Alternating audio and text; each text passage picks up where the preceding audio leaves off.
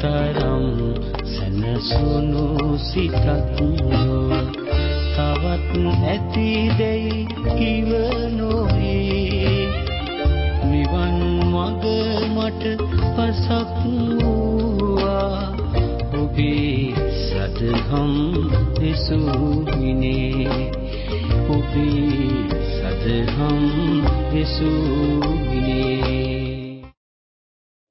වහන්සේ වන්දනා කරමු. නමෝ තස්ස භගවතු අරහතු සම්මා සම්බුද්දස්ස නමෝ තස්ස භගවතු අරහතු සම්මා සම්බුද්දස්ස නමෝ තස්ස භගවතු අරහතු සම්මා සම්බුද්දස්ස ඉති බිසෝ භගවා අරහං සම්මා සම්බුද්ධෝ විජ්ජාචරණ සම්පන්නෝ සුගතෝ ලෝකවිදු අනුත්තරෝ පුරිස ධම්මසාරති සත්තා දේව මනුස්සානං බුද්ධෝ භගවාති බුද්ධ රතනං යාව නිබ්බානං සරණං ගච්ඡාමි ස්වාක්ඛාතෝ භගවතා ධම්මෝ සම්දිට්ඨිකෝ අකාලිකෝ ඒහි පස්සිකෝ උපනයිකෝ පච්ඡත්තම් වේදි ධම්මෝ විඤ්ඤෝ හේති ධම්ම රතනං යාව නිබ්බානං සරණං ගච්ඡාමි සුපටිපන්නෝ භගවතෝ ශාවක සංඝෝ උජුපටිපන්නෝ භගවතෝ ශාවක සංඝෝ ඥායපටිපන්නෝ භගවතෝ ශාවක සංඝෝ සාමීචි පටිපන්නෝ භගවතෝ ශාවක සංඝෝ යදිදං චත්තාරි පුරිස යුගානි අට පුරිස පුග්ගලා හේස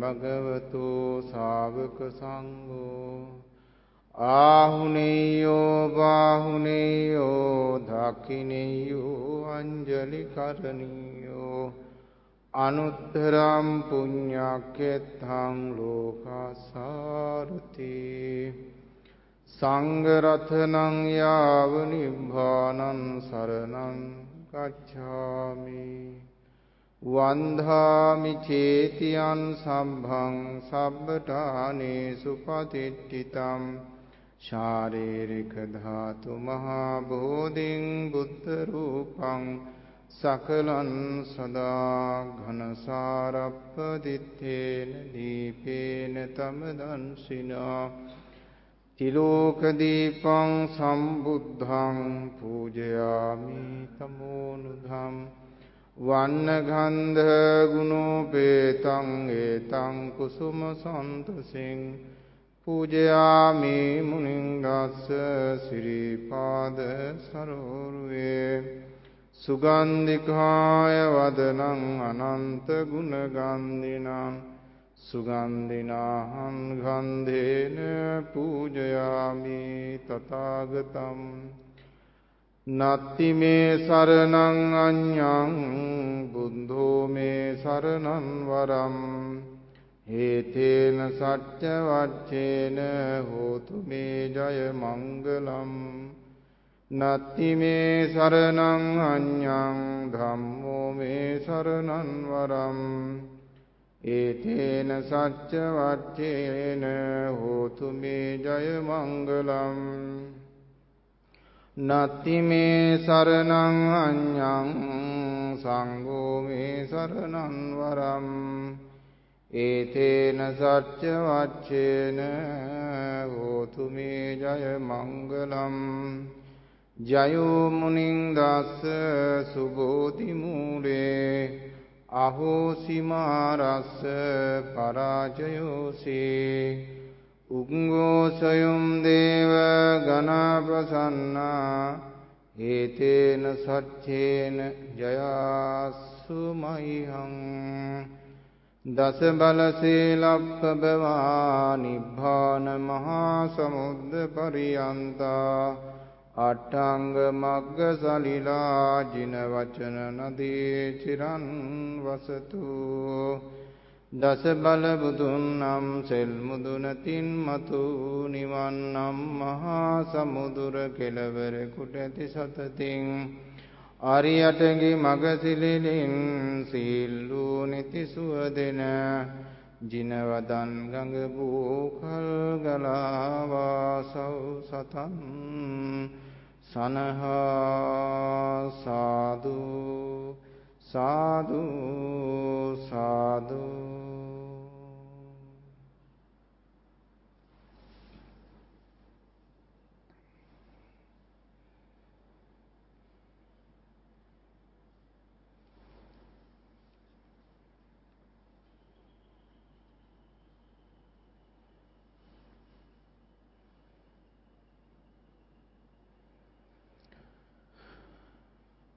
ශ්‍රද්ධා ගුණ ඇති කාරුණික පින්වත්නි, අද දවසේහි දායකත්වය දරනු ලබන්නේ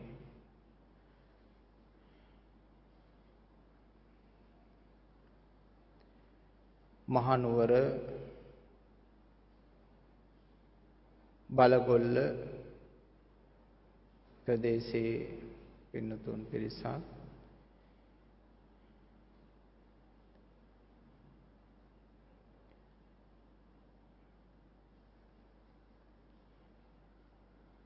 ඒ ස්වර්ණා මැදිවක මහත්මිය හා නිමල් මැදිවක මහත්මයා ප්‍රමුඛ ඒ පවුලේ පින්නතුන් අරමුණු බවට පත්වන්නේ නිමල් මැදිවක මහත්මයාගේ මියගිය පියාණන් වහන්සේ වන කේ.බී. මැදිවක මැතිතුමාට හා මෑණියන් වහන්සේ වන සෝමා කුමාරි හා මේ මැතිණියටද මාතාවටද වැඩිමහල් සොහොයුරා වන නන්දන විජේසේකර මැදිවක එම සොහොයුරාටද සහ එම පරම්පරාවේ මිය පරලොව ගිය සියලුම ඥාතීන්ට පුණ්‍යානුමෝදනා පිණිස ඒ හැම දෙනාගේම සසර භව ගමන සැපවත් වේවා සුවපත් වේවා කියලා අපි ප්‍රාර්ථනා කරනවා. ඒ වගේම ස්වර්ණා මැදිවක මහත්මියගේ මිය පරලොව ගිය පියාණන් වහන්සේ වන W.M. විජේතුංග ඉද්දවල මැතිතුමාට හා මෑණියන් වහන්සේ වන බණ්ඩාර මැණිකේ හේනේගම එම පින්වත් මෑණියන් වහන්සේට සහ එම පරම්පරාවේ මිය පරලොව යන්නට යෙදුණු සියලුම දෙනාට සසර ගමනේදී උතුම් කල්යාණ මිත්‍ර ඇසුර ලැබේවා. ඔවුන්ගේ සසර ගමන සුගතිගාමී වේවා සැපවත් වේවා. සද්ධර්මයේ මුණ ගැසේවා ප්‍රාර්ථනීය බෝධියෙන් නිවනින් සැනසේවා කියන උතුම් ප්‍රාර්ථනාව ඇතුව ඒ වගේම දේශකයාණන් වහන්සේ ස්වාමීන් වහන්සේට සෙත් ප්‍රාර්ථනා කරනවා. නිදුක් නිරෝගී සුවපත් භාවය ප්‍රාර්ථනා කර තිබෙනවා. ඒ වගේම ස්වර්ණා මැදිවක මහත්මිය හා නිමල් මැදිවක මහතාට දැනට තිබෙන යම් තාක් රෝග පීඩා ආදී තිබේ නම් ලෙඩ දුක් තිබෙනවා නම් ඒ හැමදේම සුවපත් භාවයටපත් වෙලා නිරෝගී සම්පත ලැබේවා ආයුරාෝග්‍ය සැප වර්ධනය වේවා කියලා අප ප්‍රාර්ථනා කරනවා සෙත් පතනවා. ඒ වගේම ලෝක පුරා පැතිරෙන කොරෝනා වදුරෙන් දුක් විඳින ලෝකවාසී සියලු ජනතාවටත් නිදුක් නිරෝගී සුවපත් භාවයේ සැනසීම ලැබේවා කියලා ප්‍රාර්ථනා කරනවා. ස්වභාව ධර්මයේ සද්ධර්මයේ වටිනාකම ලෝක සත්වයාට වැටහේවා යන ප්‍රාර්ථනාවෙන් යුක්තව අද දවසේහි ඒ දායකත්වය දරන්නේ මහනුවර පදිංචි ස්වර්ණා මැදිවක මහත්මිය හා නිමල් ඇදිවක පින්වත් මහත්මයා ඒ හැම දෙනාගේම උතුම්ග සිත් ප්‍රාර්ථනාව සඵල වේවා කියලා ප්‍රාර්ථනා කරනවා. ත්වන් සරණයි.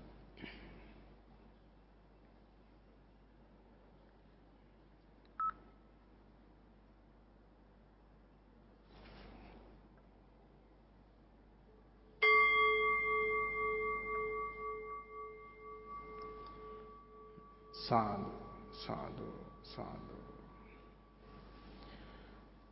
2021 වසරේ 9 වෙනි මාසේ 19 වෙනිදා භාවනා වැඩසටහන ශ්‍රද්ධා ගුණති වාසනාවන්ත පින්වත්නි, ජීවිතේ අරුත සොයා යන ගමනේ තවක් එක් අවස්ථාවක් ජීවත් වීමේ නිවීම සොයන මිනිසුන් අතරේ සාංශාරික නිවීම සොයමින් යන පිරිසකුත් සිටිනවා. ඒ හැම දිනාටම උපකාර පිණිසයි මේ ධර්ම දේශනා පවත්වන්නේ. මුලින්ම ජීවිත නිවීම ඇති කර ගන්න ඕන. ඒ අයට තමයි සාංශාරික නිවීමක් හොයාගන්න පුළුවන්කම ලැබෙන්නේ. මේ ජීවිතයෙන් පරිපූර්ණත්වයට පත් වෙන්න ඕන. ඊට පස්සේ මේ ලෞකික ලෝකේ තරංගයක් අභියෝගයක් තියෙනවයි කියලා එයා හිතන්නේ. ඒක सिद्ध කරගන්න තියෙන්නේ මානසිකව. මානසිකවයි ජයග්‍රාහී වෙන්නේ, දුප්පත් වෙන්නේ, පෝසත් වෙන්නේ. ඒ නිසා මානසිකව තේරුම් ගත්තොත් මේ ලෝකයේ කිසිම ලැබිය යුතු ජයග්‍රහණයක් වටිනාකමක් නැත කියලා තේරුම් ගත්තොත් අන්න ඒ තනත්තේ ලෝකෝත්තර වශයෙන් සොයා බැලීමකට යොමු වෙනවා.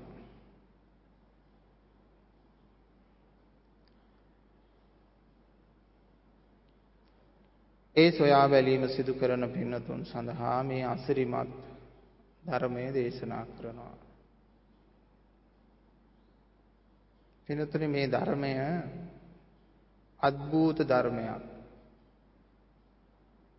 ඇයි අද්භූතයි කියලා කියන්නේ? හේතුව මිනිසාට විශේෂ වෙන්නේ නැති, තේරෙන්නේ නැති ධර්මයක්.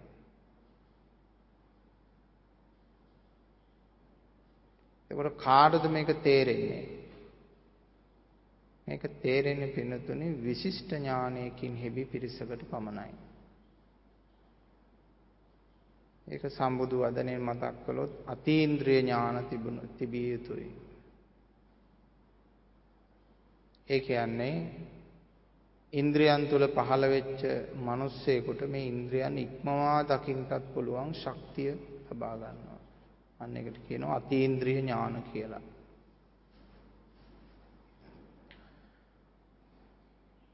ඒ වගේම සාමාන්‍ය සිතකින් නෙමේ අධිචිත්තයකින් බැලීමේ හැකියාව තිබෙන්න ඕන. එහෙම තිබුණොත් තමයි පින්වත්නි මේ ධර්මයේ තේරුම් ගන්න පුළුවන්. අන්න ඒක නිසා තථාගත සම්මා සම්බුදුරජාණන් වහන්සේගේ ධර්මය අద్භූත ධර්මයක්. හරි ආශ්චර්යමත් ධර්මයක් වෙනතුනේ. කුමක්ද සිදු වෙන්නේ? මේ ආත්ම භාවයේදීම මේ සිත ඉක්මවන්න, දුක ඉක්මවන්න හැකියාව ලැබෙනවා. ඒ කියන්නේ අනේක විද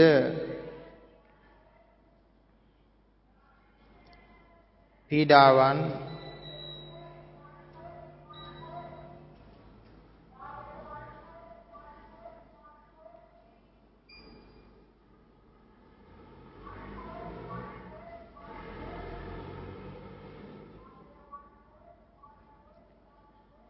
දුරු කිරීමේ හැකියාවක් තියෙනවා. මේක सिद्ध කරගන්න මනස පිහිටවන විදිය තමයි බුදුහාමුදුරුවෝ සෙව්වේ. දැන් අනිකුත් තීර්ථකවරු දුක ඉක්මවන නොයෙකුත් ක්‍රම සෙව්වා. හැබැයි ඒ වයින් දුක සම්පූර්ණයෙන් ඉක්මවා ගන්න නොහැකි වුණා. බුදුරජාණන් වහන්සේ සොයාගත්ත ක්‍රමවේදයෙන් පුළුවන්කම තියෙනවා දුක ඉක්මවන්න. කුමක්ද බුදුරජාණන් වහන්සේගේ දුක ඉක්මවන ක්‍රමය? දුක ඉක්මවන ක්‍රමය තමයි පින්නතුනි අන්තයකට විඥාණය වැටෙන්න දෙන්නේ නැතුව පවත්වීම.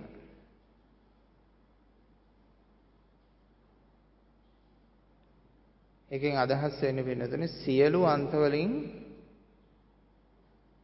නිදහස් කර ගැනීම.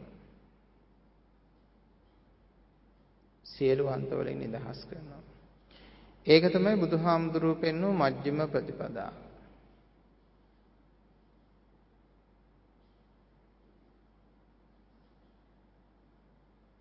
මධ්‍යම ප්‍රතිපදාව සියලු අන්ත වලින් තමන්ගේ විඥානය නිදහස් කර ගැනීම. සංඥාව නිදහස් කර ගැනීම. නැත්නම් අපි කියනවා සිත නිදහස් කර ගැනීම.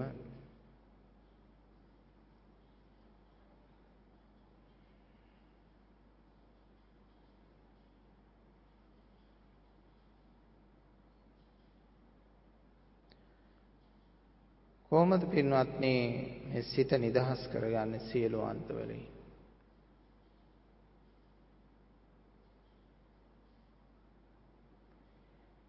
ලෝකේ තියෙන දේවල් නෙමෙයි පින්වතුනේ නිස්සාර වශයෙන් දකින්න ඕන. ආධ්‍යාත්මික වශයෙන් තියෙන දේවල්. ආධ්‍යාත්මික වශයෙන් තියෙන දේවල් හැටියට අපිට පෙන්වන්නේ පංච උපාදානස්කන්ධයන්. රූප උපාදානය, වේදනා උපාදානය, සංඥා උපාදානය, සංකාර උපාදානය, විඥාන උපාදානය. එහෙම නැත්නම් Tamanට ඇස් දෙක පියාගත්තාම පේන මනෝභාවයන්. එහෙමනම් අපි ලොකු වැරද්දක් කරගෙන ඇවිල්ලා තියෙනවා මේ දක්වාම.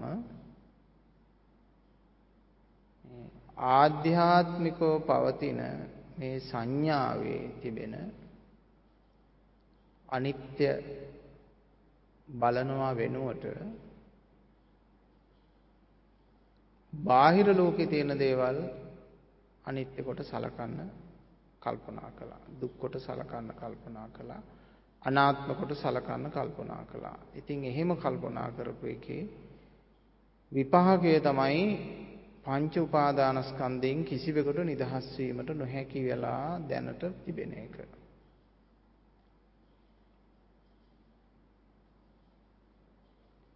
බුදුරජාණන් වහන්සේට අවශ්‍ය වුණේ මේ බාහිර ලෝකයේ තියෙන දේක අනිත්‍යතාවයක් දකින්න නෙමෙයි, මේ සිත තුළ ඇති අනිත්‍යතාවය දකින්න.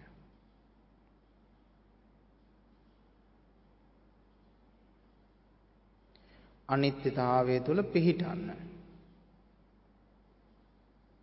දැන් පින්වත්නි අපි සංඥාවකින් අනිත්‍ය දැක්කොත් ඒ තුළ සැබෑ අනිත්‍ය නෑ පින්වත්නි. විඥාණයෙන් සැබෑ අනිත්‍ය දැක්කොත් ඒ තුළ සැබෑ අනිත්‍ය නෑ. ඇසෙන් අනිත්‍ය දැක්කොත් ඒ තුළ සැබෑ අනිත්‍ය නෑ.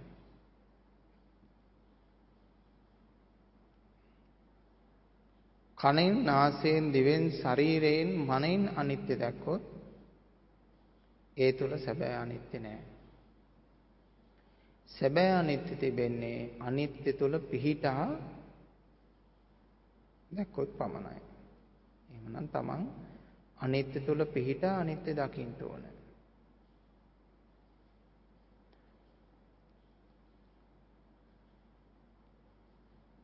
මේවා ටිකක් ගැඹුරු කාරණාවන් බොහෝම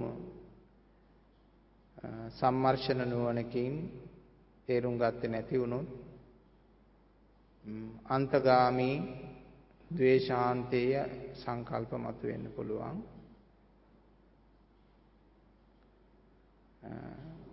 තමන්ගේ බුද්ධිය තුල තියෙන ඥානය තුල තියෙන ස්වභාවයන්ම තමන්ටම ප්‍රකටව පේන්න ඉඩ තියෙනවා. එබැවින් බොහෝම පරිස්සමට මේ අద్භූත ආශ්චර්ය ධර්මයේ තේරුම් කර ගන්න ඕන. තමන්ට මේ ධර්මයේ තේරුම් ගනිද්දී තමන්ගේ මනස පිළිබඳව හැම මොහොතකම අවධානයෙන් සිටින්න. ලෝභ, ද්වේෂ, මෝහ අන්තයකට වැටෙනවද කියලා බලාගෙන ඉන්න. අන්න එහෙම වුණොත් ඔබ වැරදි වටහා ගැනීමක් ධර්මයේ තුලින් සිද්ධ වෙලා තියෙනවා කියලා තේරුම් ගන්න පුළුවන්.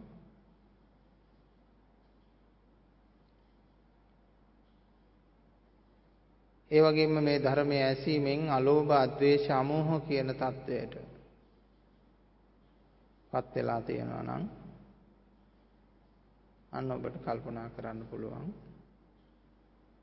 තමන් හරි විදියට ඒක වටහාගෙන තියෙනවා කියලා.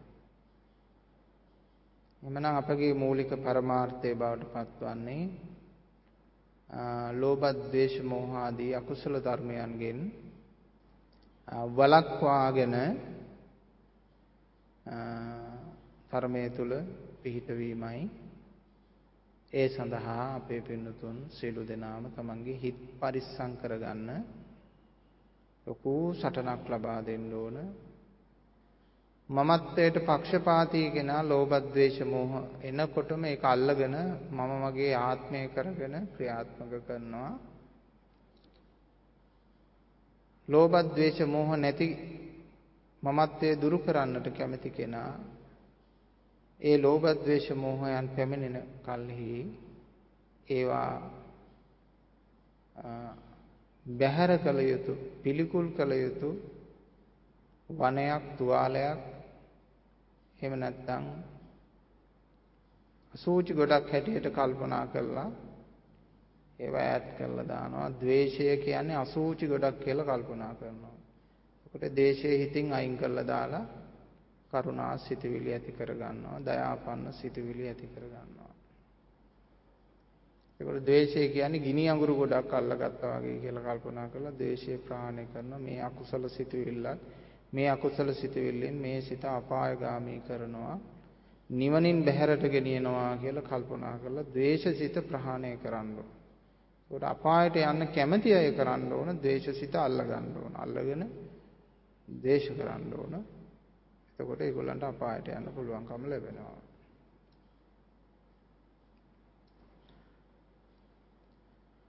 අන්තයකට නොවැටි සිත තබා ගැනීම.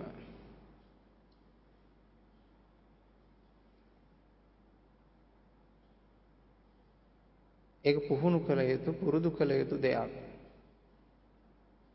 දැන් අපේ පින්නතුන් දන්නවා අශ්වයන් පිටේ යන්න පුරුදු වෙන්න ඕන. එහෙම නැත්නම් පුරුදු නැත්නම් ඒ ඇත්තෝ වැටෙනවා හැමතිස්සෙම. අශ්වයාගේ පිට මතින් වැටෙනවා. අලියක පිටේ යන්නත් පුරුදු වෙන්න ඕන.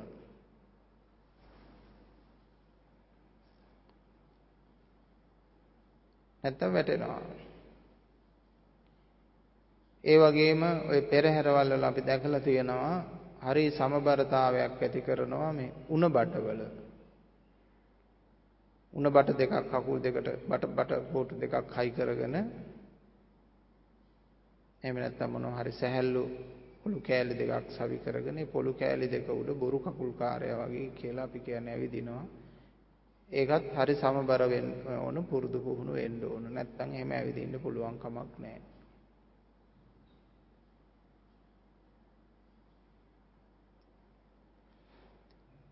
ඒ වගේම පින්නතුනි මනසත් මධ්‍යම ප්‍රතිපදාවේ පුරුදු කරන්න ඕන, පුහුණු කරන්න ඕන. සංස්කාරකයන්ගේ නොඇලෙන සිත පුරුදු කරන්න ඕන, පුහුණු කරන්න ඕන. අවිද්‍යාවේ නොඇලෙන හිත පුරුදු පුහුණු කරන්න ඕන. ලෝභ ද්වේෂ මෝහ ආදී නොඇලෙන සිත පුරුදු කරන්න ඕන. ඒක බාහිරින් නෙමෙයි, තමන්ට පේන විදියට තමන් පුරුදු කරන්න ඕන. තවත් කෙනෙක්ගෙන් මෙයාට ලෝභ දේශ මොහ නැහැ කියලා අහගත්තට වැඩක් නැහැ. තමා තුළ තමන්ට ලෝභ දේශ මොහ නැතිව පේන්න ඕන. ඒකට කියනවා චිත්ත පාරිශුද්ධත්වය.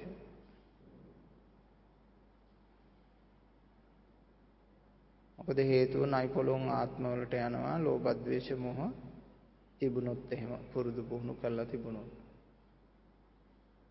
උතුම් මනුෂ්‍යාත්මයෙන් පිරිහිලා යනවා. කිසිම අන්තයකට සිත නොවට්ටා පවත්වා ගැනීමේ ක්‍රමය තමයි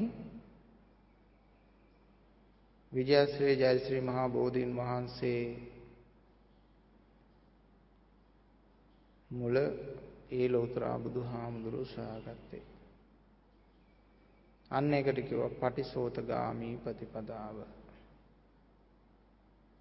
පටිසෝතගාමී ප්‍රතිපදාව.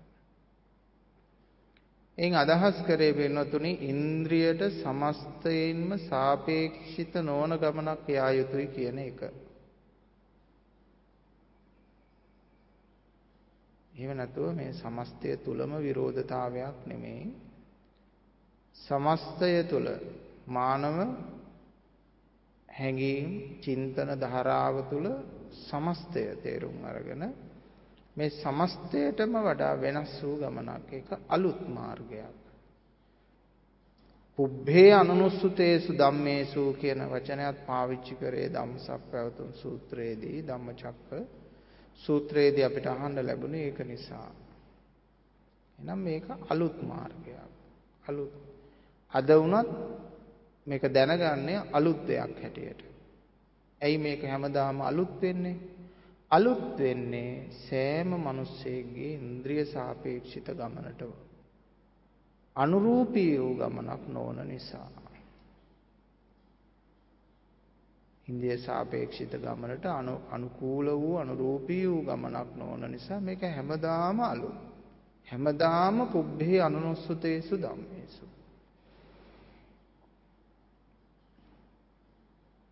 මේ ගමන යන්නේ පින්නතුනේ ඇස අත්හැරලා.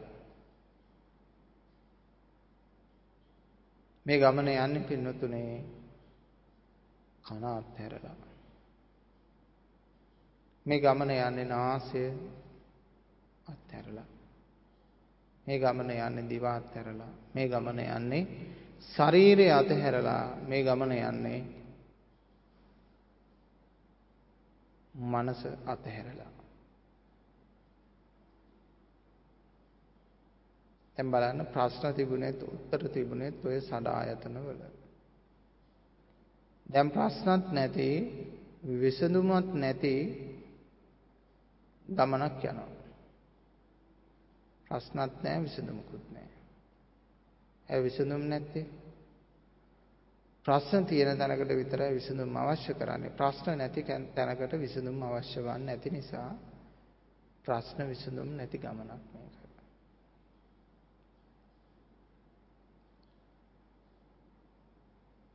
ඉන්ද්‍රිය විෂය ඉක්ම වූ කියන වචනය පාවිච්චි කරනවා.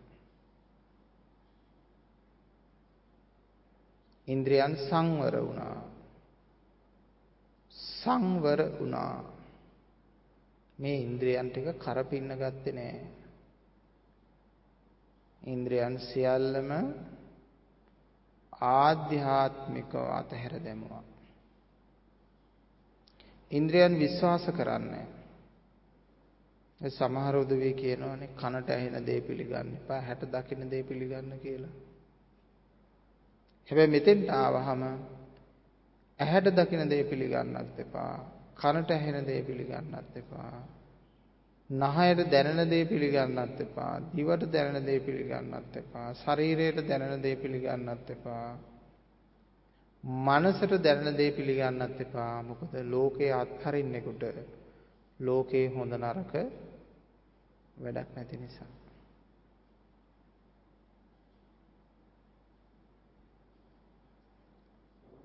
මේ ලෝකේ තියෙනවා පින්තුනේ අත්වාදේ කියලා එකක්.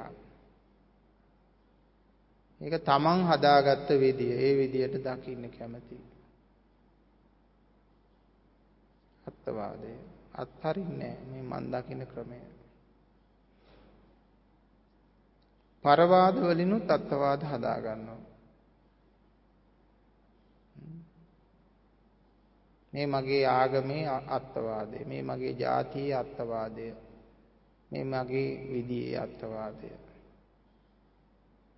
ඊළඟට පරවාදත් හදා ගන්නවා. ලෝකේ ආගම් 1000ක් ගත්තාම 1000 දෘෂ්ටි. එතකොට මේක මානසික රෝග. මිනිස්සු 1000ක් ගත්තාම 1000 දෘෂ්ටි. මානසික රෝග. එක්කෙනෙකුට හරි කියලා හිතන දේ තව කෙනෙකුට වැරදි කියලා හිතෙනවා පින්වතුනි.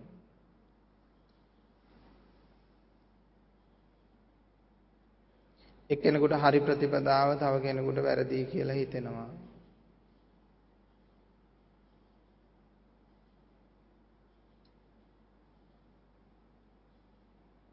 එක්කෙනෙක් සම්මා දිට්ඨියයි කියන හිතන එක තව එක්කෙනෙකුට මිත්‍යා දෘෂ්ටියක් වෙනවා. මේ ලෝකය තුල ඇති විභජන තමයි ඔය පින්නතුන්ට මතක් කළේ.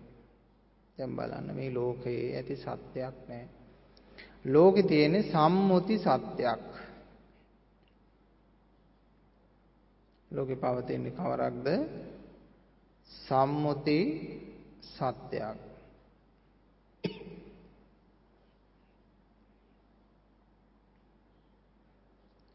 සම්මුති සත්‍යෙන් නිවන් දකින්න බෑ වෙනතුනේ.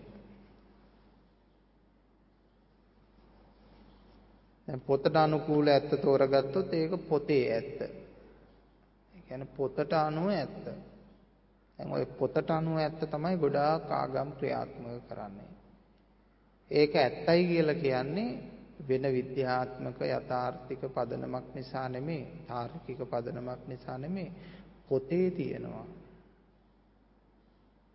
අපේ රටෙත් ඉන්න ගොඩාක් දෙනෙක් මේ පොතේ තියෙන නිසා විශ්වාස කරන්න ඕන, පිළිගන්න ඕන, අදහන්න ඕන කියන පිරිසක් ඉන්නවා. ඒක විද්‍යාත්මක භාවය, තාර්කික භාවය, යථාර්ථවාදීත්වය, සත්‍යවාදීත්වය කුමක් වුවත් කමක් නැහැ. කවුරුන් හෝ කොතනක හෝ බුදුහාමුදුරුවෝ කිව්වා කියලා ලියලා තිබුණොත් ඒක පිළිගන්න ඕන. ඒකට අනිත් ආගම් වලත් එහෙමයි. ඒගොල්ලන්ගේ ආගමික නායකයා කියලා තියෙනවා කියලා ලිව්වොත් ලෝකෙ කොච්චර රවුම් වුණත් ඒක ෆ්ලැට් කරලා කියන්න වෙනවා. නැත්තම් ඒක වැරදි. ඒ නිසා එවැනි හිරිකිත අඥාන සමාජයකින් අත්මිදිලා තම තමන් සියලු යහපත කැන්දන තථාගතයන්න් වහන්සේගේ උතුම් නිර්වාණ මාර්ගය අවබෝධ කර ගැනීම සඳහා විරවීරිය දරන්න අන්තයකට නොවැටි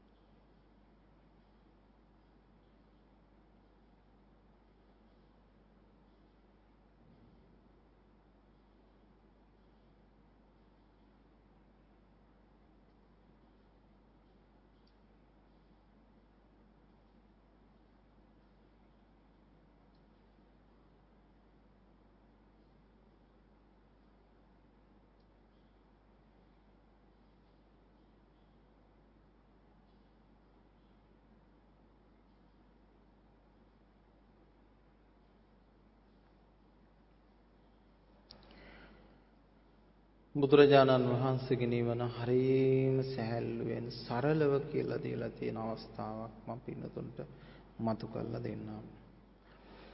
කම්ම නිරෝධාය සංවත්තති.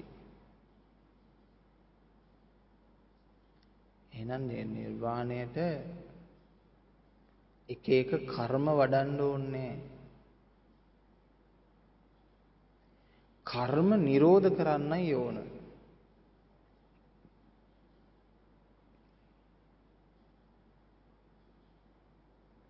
කර්ම සුණු විසුණු කරන්නයි ඕන. ක්‍රියාව අවසන් කරන්නයි ඕන. ක්‍රියාව නිසා තමයි සසර තියෙන්නේ. කර්ම අවසන් කිරීමේ මාර්ගයක් කියලා කිව්වොත් නෙවෙයි. බුද්ධ ශාසනය anu කවරක්ද කියලා අහුවොත් කෙනෙකුට බොහොම කෙටියෙන් කියන්න පුළුවන් කර්ම අවසන් කිරීම.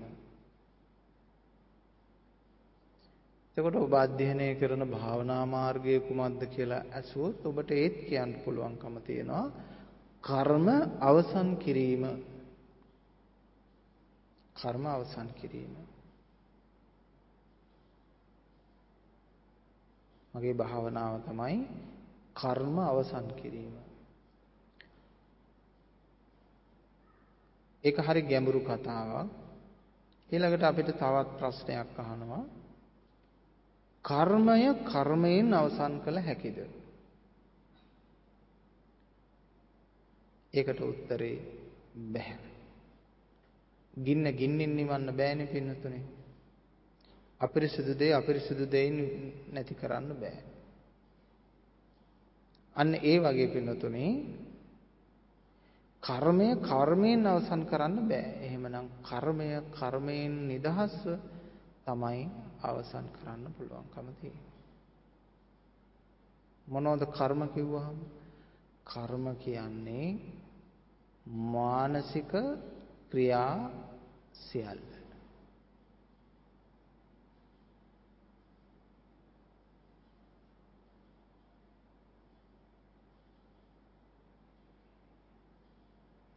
දැන් කුසල කර්ම කියලා පාවිච්චි කළාට වෙනතුනේ සැබෑම කුසලයේ කියන එක පැන නගින්නේ කර්මයේ අවසන් වූ තැන. ලෝකෝත්තර කුසල. ලෝකෝත්තර කුසල් පැන නගින්නේ කර්මයේ අවසන් වූ තැන.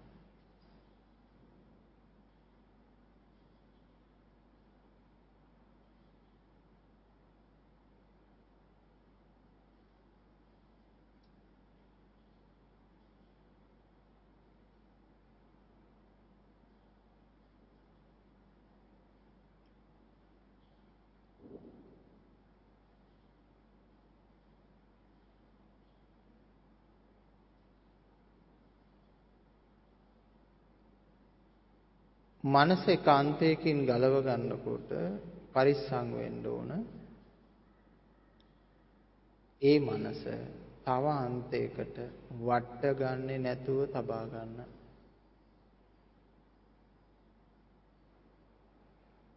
මනසේ ස්වභාවය අන්තයකට වැටෙන එක.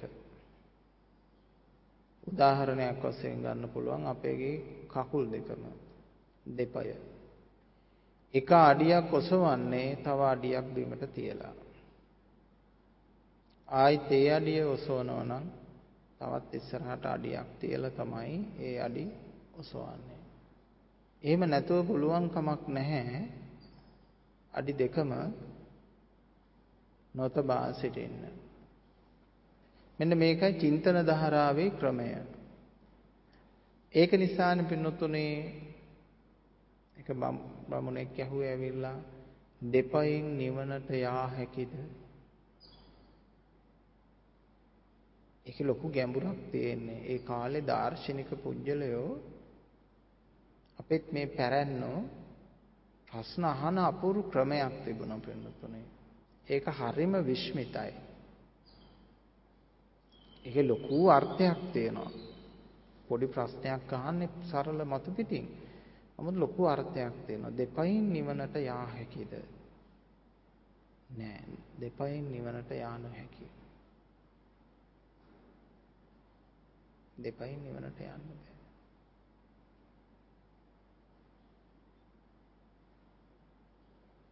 නිවනේ සටහන කුමක්ද? අහසේ පිය සටහන් නැත. ඒ වගේම නිවනේ සටහනක් නැහැ. දැන් අහසේ හැඩයක් නැහැ නේ පින්නතුනේ. විශ්වයේ හැඩයක් කාටවත් කියන්න බෑ. ඒ විද්‍යාඥයෝ අනන්ත විශ්වයේ සොයනවා තවම සොයනවා. සොයන්නටත් බැරි එහා තත්ත්වයන් පිළිබඳව අනුමානත් කරනවා. ඒත් විශ්වයේ හැඩය කාටවත් අඳින්න බෑ. නිවනේ හැඩයත් එහෙමයි පින්නතුනේ. නිවනේ හැඩෙත් කාටවත් අඳින්න බෑ. ඒ නිසා බුදු ගුණ අනන්තයි. විශ්වය අනන්තයි, බුදු ගුණ අනන්තයි. ඒ වගේම මහ රහතුන්ගේ ගුණ අනන්තයි. ආර්ය ශ්‍රාවකයන්ගේ ගුණ අනන්තයි. තමන් අනන්ත වෙන්න ඕනේ. එකකින් අදහස් වෙන්නේ පින්නතුනේ අසීමාන්තික තැනකට ආවා කියන එක මිසක් අර මිනිසුන් හිතන ගුණ නෙමෙයි. මිනිසුන් හිතන්නේ අපිට මේ ලෙඩ දුකට පිහිට වෙනවා, නැති බැරි අවස්ථාවන් වලට පිහිට වෙනවා, සමාජ සේවාවන් වල යෙදෙනවා. අනේව තමයි ගුණ කියලා හිතන්නේ. එහෙම ගුණයක් නෙමෙයි පින්නතුනේ. මේ විශ්වීය ගුණයක්. ගෙවල් වල ගිහිල්ලා දානමාන පින්කම් වලට උදව් කරන එක නෙමෙයි. මේක විශ්වීය ගුණයක්. අනන්ත ගුණයක් කියන්නේ ඒකයි. සීමාවක් නැති ගුණ.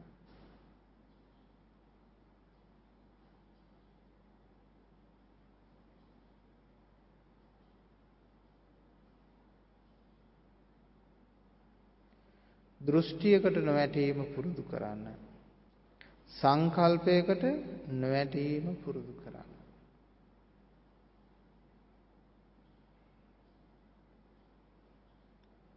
පංච උපාදානස්කන්ධයට නොවැටීම පුරුදු කරන්න. කාලයට නොවැටීම පුරුදු කරන්න.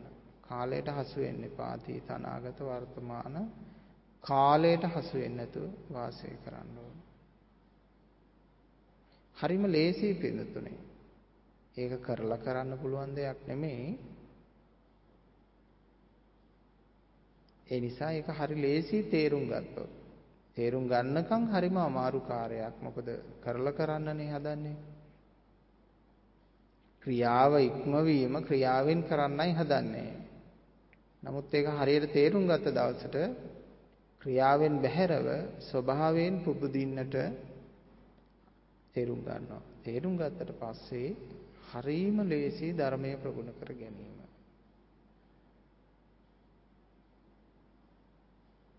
ධර්මය අවබෝධ කරගත්තොත් ඒ සමාධියටපත් වෙන්න මහා ලොකු වෙලාවක් යන්නේ නැහැ. දැන් අනිකුත් ධ්‍යාන වලට සමවදින සෑහෙන වෙලා යනවා පින්නතුනේ. නමුත් තථාගතයන්න් වහන්සේ මේ අවබෝධ කරලා දෙන සෝවාන්, සකදාගාමි, අනාගාමි, අරිහත් ඒ සම්බුද්ධත්වයේ නැමැති තත්වයට සමවදින්න මහා ලොකු වෙලාවක් යන්නෙත් නැහැ, කැඩෙන්නේ බෙදෙන්නෙත් නැහැ. අවබෝධ කරගත්තොත් අසුරු සැනකින් සමවදින්න පුළුවන්. බුදුරජාණන් වහන්සේ නිරෝධ සමාපත්තියට සමවදිනවා කියනවනේ. මිනිසුන් සාදුනාද දෙනකොටත් නිරෝධ සමාපත්තියට සමවැදිලා නැවත ඇවිල්ලා ධර්ම දේශනා කරනවා කියලා ඒ බණ පොතේම සඳහන් වෙනවා.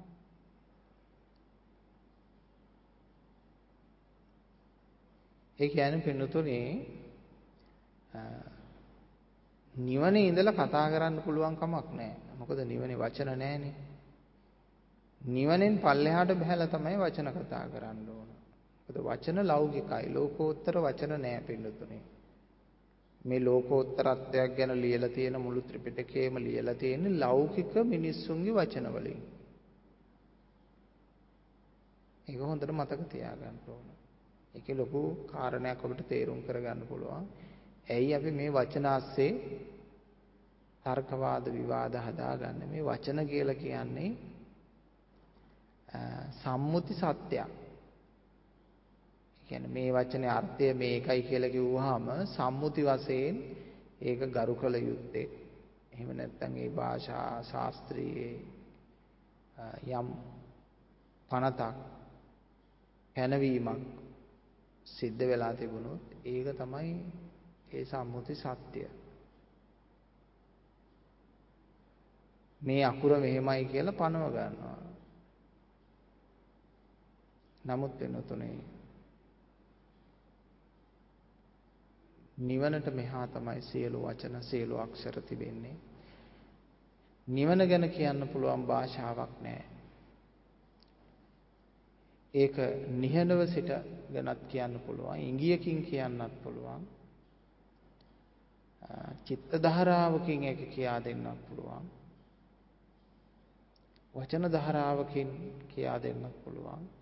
නමුත් වචනය බැහැර කොට අර්ථය ලබා ගන්නා වූ නුවණකින් හෙබි දාර්ශනිකයෙකු විය යුතුයි.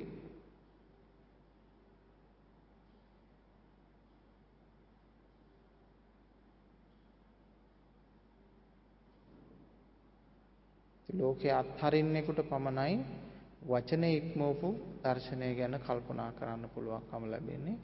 අන් කිසි කෙනෙකුට බෑ වචනේ ඉක්මවපු දේ තෝරගන්න. මේක විශිෂ්ට ධර්මයක්. ඒක නිසා දැන් මේක වචනයෙන් අල්ලලා තේරුම් නැති වෙනකොට කියන්න තියෙන මොකද්ද? විකෘතියක්.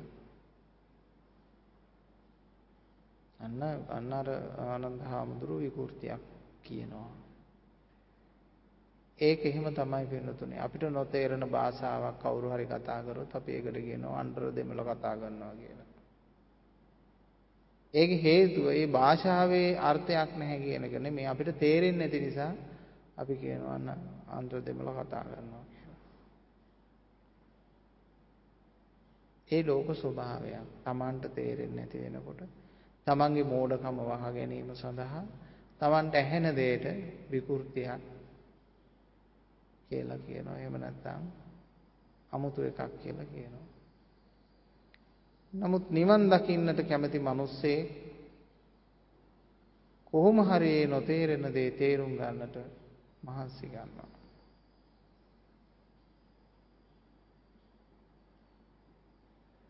වෙනතුනේ නිවන තේරෙන්නේ මහා අමුතු විදියකට.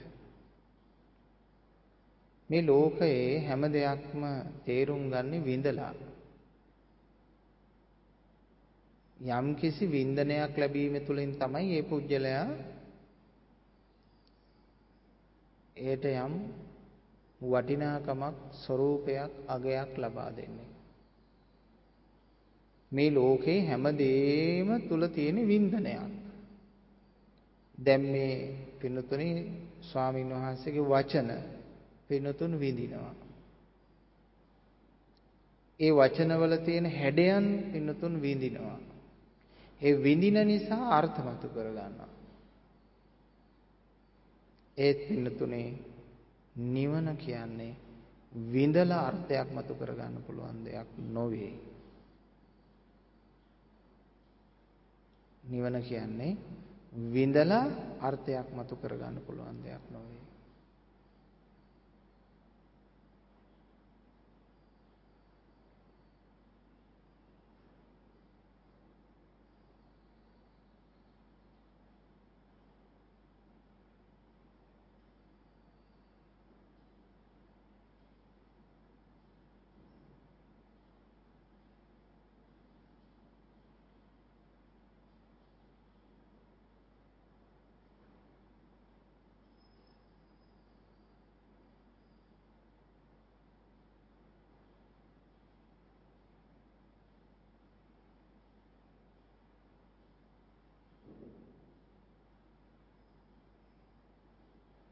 හැමෝම අහන්නේ නිවන් දකින්නේ කොහොමද කියලා. නිවන් දකින්න ක්‍රමය මොකක්ද කියලා. පින්තුනේ මේ ලෝකේ හැම දෙයකම ක්‍රමයක් තියෙනවා. මේ ලෝකේ හැම දෙයකම ක්‍රමයක් තියෙනවා. ඒත් පින්තුනේ නිවන් දකින්න විතරක් ක්‍රමයක් නැහැ. නිවන් දකින්න ක්‍රමයක් නැහැ. ක්‍රමයකට දැක්කොත් නිවන් නෙමෙයි. ක්‍රමයක් නැතුව දැකීමම තමයි නිවන.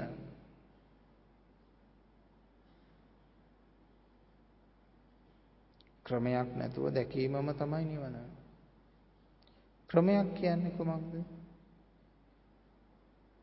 ඒක දිට්ඨියක් වෙන්න තුනේ දෘෂ්ටියක්. ක්‍රමයක් කියන්නේ දෘෂ්ටියක්. අන්තයක්. කර්මයක්.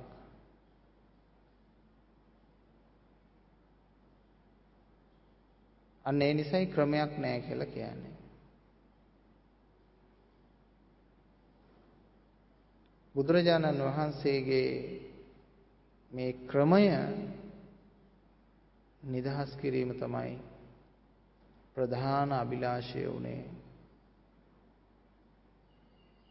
සියලු දෙනා මිනිස්සු ළඟින් ක්‍රමය අවසන් කරන්න ඕන.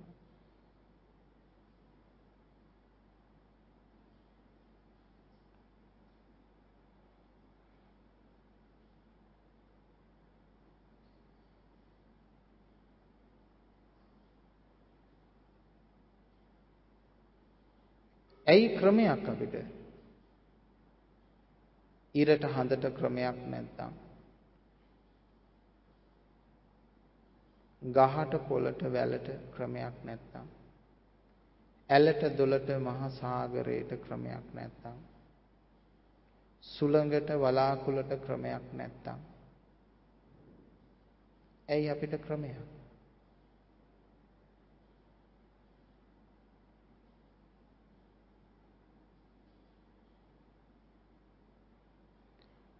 සාමාන්‍ය කුරුල්ලන් සතුන් පවා ස්වභාව ධර්මයට මිනිසාට වඩා අනුගතයි.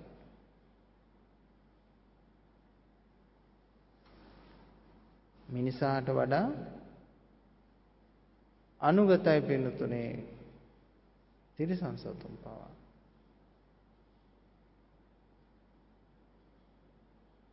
මිනිසයා තමයි දෙවන්ත මොලයක් ඥානයක් හැබි මේ සත්වයා ඒ මොලෙන් ඒ ඥාණයෙන් ඇයි මිනිසුන් මේ නිවන දකින්නේ නැත්තේ? ඒ ඥාණයෙන් කරන්නේ ලෝකය දියුණු කරනවයි කියලා හිතාගෙන කද්දෝ දියුණුවක් කරනවා.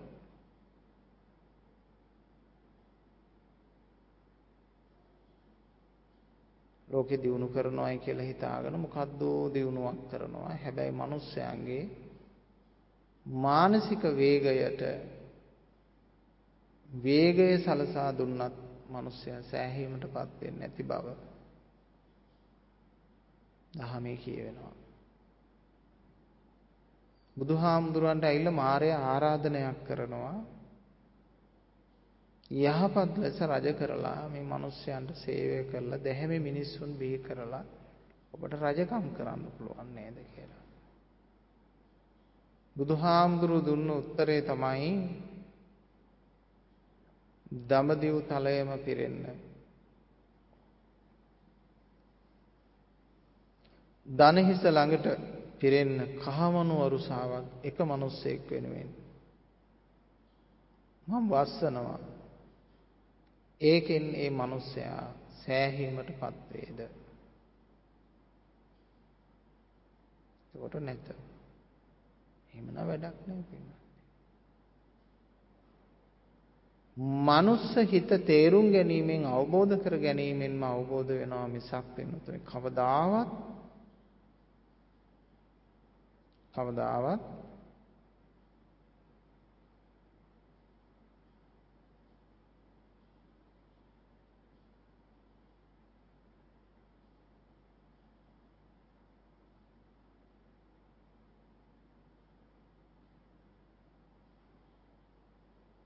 මේ භෞතික ලෝකයේ හිතන විදියකින් පරිපූර්ණ කරගන්න මනුෂ්‍යයන්ට පුළුවන් කමක් නැහැ.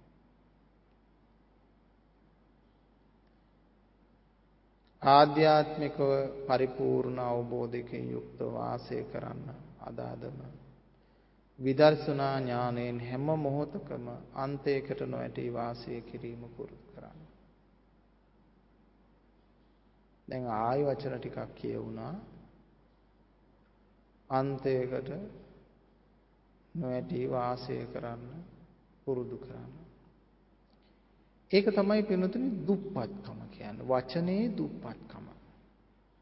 වචනේ දුප්පත්. නමුත් සැබෑ අර්ථය මතු කරගන්නවා. ස්වාමීන් වහන්සේ මොන අර්ථයෙන්ද මේක මතක් කළේ කියලා අනිත් දේවල් සමග ගලපලා. දැන් පුරුදු කරන්න කියන වචනයක් කියවුණා. මොකද මේකේ වචනේ ඉක්ම වූ අර්ථය ගත්තේ නැති වුණොත් තර්කානුකූලව කියයි. අන්න ස්වාමීන් වහන්සේ මුලින් කිව්ව කර්මයෙන් නිදහස් වෙන්න කියලා දැන් ඔන්න කියනවා පුරුදු කරන්න කියලා. ඒ නිසා බෙන්නතුනේ නිවන ගැන කියන්න තරම් පොසත් භාෂාවක් ලෝකේ නැහැ.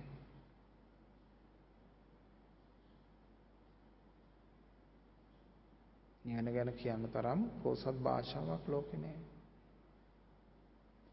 භාෂාව සෑම විටම දුප්පත්. හරිම දුප්පත් භාෂාව. එතකොට මේ දුප්පත් භාෂාවක වචන ටිකක් තමයි ඕන පොතක තියෙන්නේ.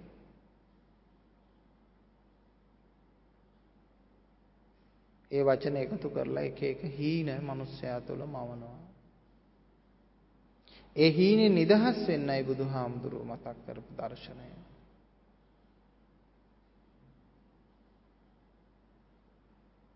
ඒ සීනෙන් නිදහස් වීමටයි බුදුහාමුදුරුවෝ මතක් කරපු දර්ශනය.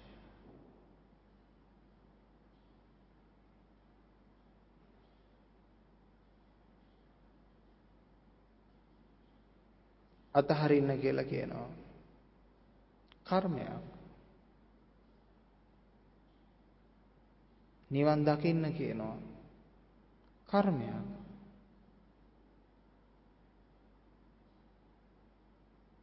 නිවන අවබෝධ කරගන්න කියනවා. කර්මයක්.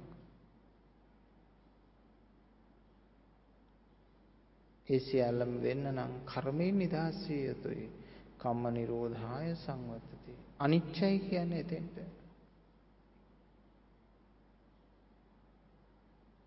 මොනම දෙයක්වත් නිත්‍ය කරගන්න එපා.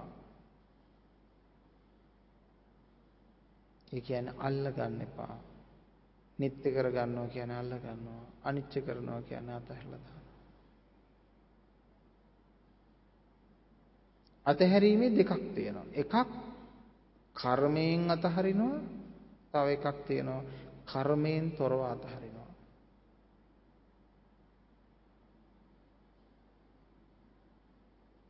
ඒ දානයේදීත් තියෙනවා ගහිත චිත්තයෙන් දානය දෙනවා අනග්ගහිත චිත්තයෙන් දානය දෙනවා. මෙතනත් එහෙමයි. කර්මයෙන් අතහරිනවා කර්මයෙන් තොරව අතහරිනවා. කර්මයෙන් තොර අතහැරෙන තැන තමන් හොඳට බලන්න පුජ්‍යලයා නැති වෙන්න ඕන. පුජ්‍යලයා ඉද්දි ශූන්‍යතාවයක් හටගත්තොත් ඒක ලෞකික ශූන්‍යතාවයක්. පුජ්‍යලයා නැති තැනින් ශූන්‍යතාවය හටගත්තොත් ඒක ලෝකෝත්තර ශූන්‍යතාවයක්. ඒ ශූන්‍යතාවය දකින කෙනෙක්, හඳුනන කෙනෙක්, විඳින කෙනෙක් නෑ. දැන් නිවන් අවබෝධ කරගන්නවා. නිවන් අවබෝධ කරගත්තට නිවන විඳින්න බෑ.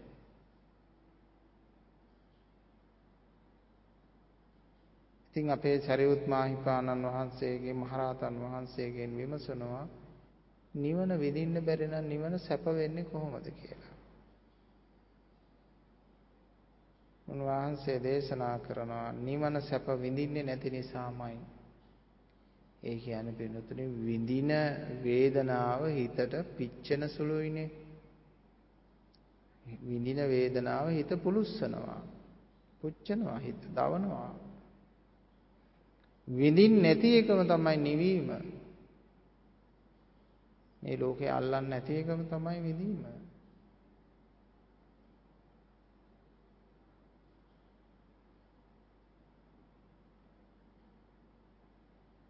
කොහොමද ඒක කරන්නේ?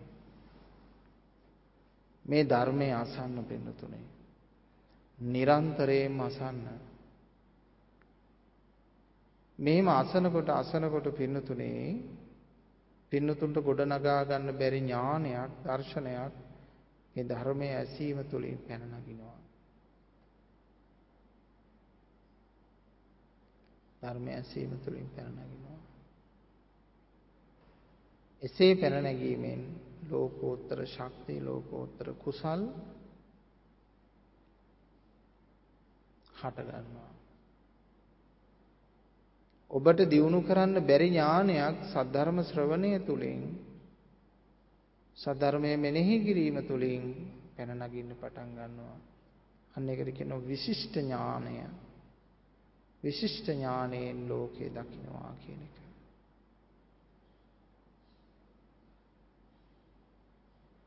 මේක අහන්න, දකින්න බය වෙන්න ඕනේ.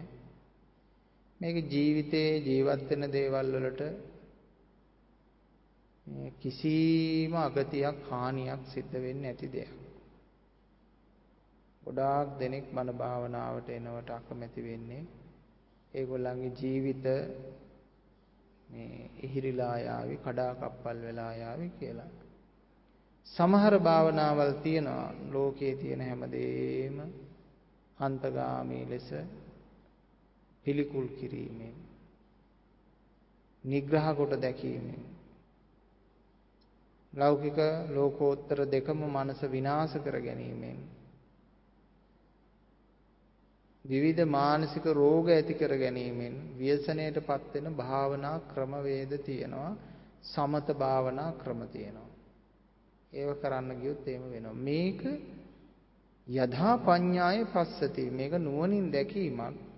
ඒ නුවණින් දැකීමෙන් පසුව වුණත් ඇති වෙන්නේ මානසික නිර්වුල්තාවයක් මිස මානසික අගතිගාමීත්වයක් සිද්ධ වන්නේ නැහැ.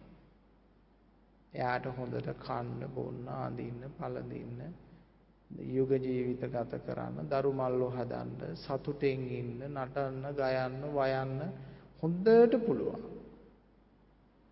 ඇයි පුළුවන්? මනස ඒ තරම් නිදහස්. මනස ඒ තරම් නිදහස්. ඒක ලිමිට් එක, ඒක කරන විදිය. ඒක එයාගේ වැඩක්. එයාගේ කැමැත්තක්. අල්ලේ තුවාලයක් නැත්තම් විසෝන තරම් දුර ගෙනියන්න පුළුවන් කියන වදනින් තමයි බුදුහාමුදුරුවෝ ඕක ගැන සියල්ල කියලා දීලා තියෙන්නේ. දැන් සමහර අය කොච්චර හරි චෝදනා කරනවා අර අතන අහවල් කෙනා මාර්ගඵල ලැබුවා කියනවා. අර යාර රා බීලයි කියලා අපිට ආරංචි.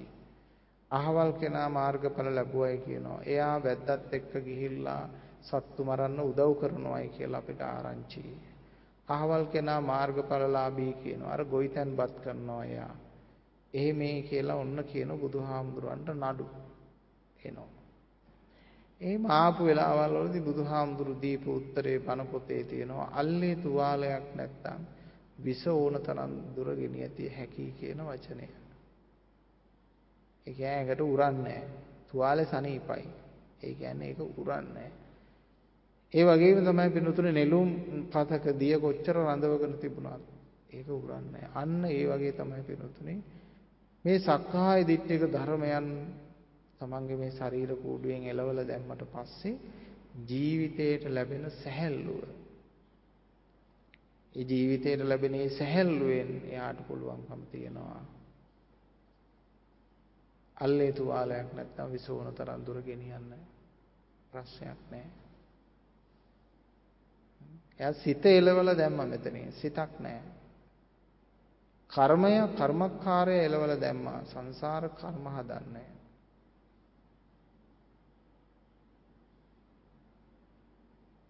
එහෙමනම් මේ ලෝකේ සැබෑ ලෙස දකින්න පුළුවන්කම තියෙන, සතුටින් ජීවත් වෙන්න පුළුවන්කම තියෙන්නේ, මනහර බව දකින්න පුළුවන් තියෙන, ලස්සන දකින්න පුළුවන්කම තියෙන්නේ සත්‍ය අවබෝධ කරගත්ත අයටමයි. ඒකට වඩාත් ප්‍රීතිමත් සතුටුදායක දීපේවතක් ගත කිරීමේ හැකියාව සද්ධර්ම අවබෝධයෙන් ලැබෙනවා කියන එකයි අපිට කියන්න තියෙන්නේ. කාටවත් ලෝභ, ද්වේෂ, මෝහ, තරංග, වාද, විවාද ඒවා මුකුත් කරන්නේ නැතුව හරි සතුටෙන් ජීවත් වෙන්න. හැමතිස්සෙම තමන් බලන්නේ තමන්ගේ හිත සැහැල්ලුවෙන් තියෙන ක්‍රමවේදය.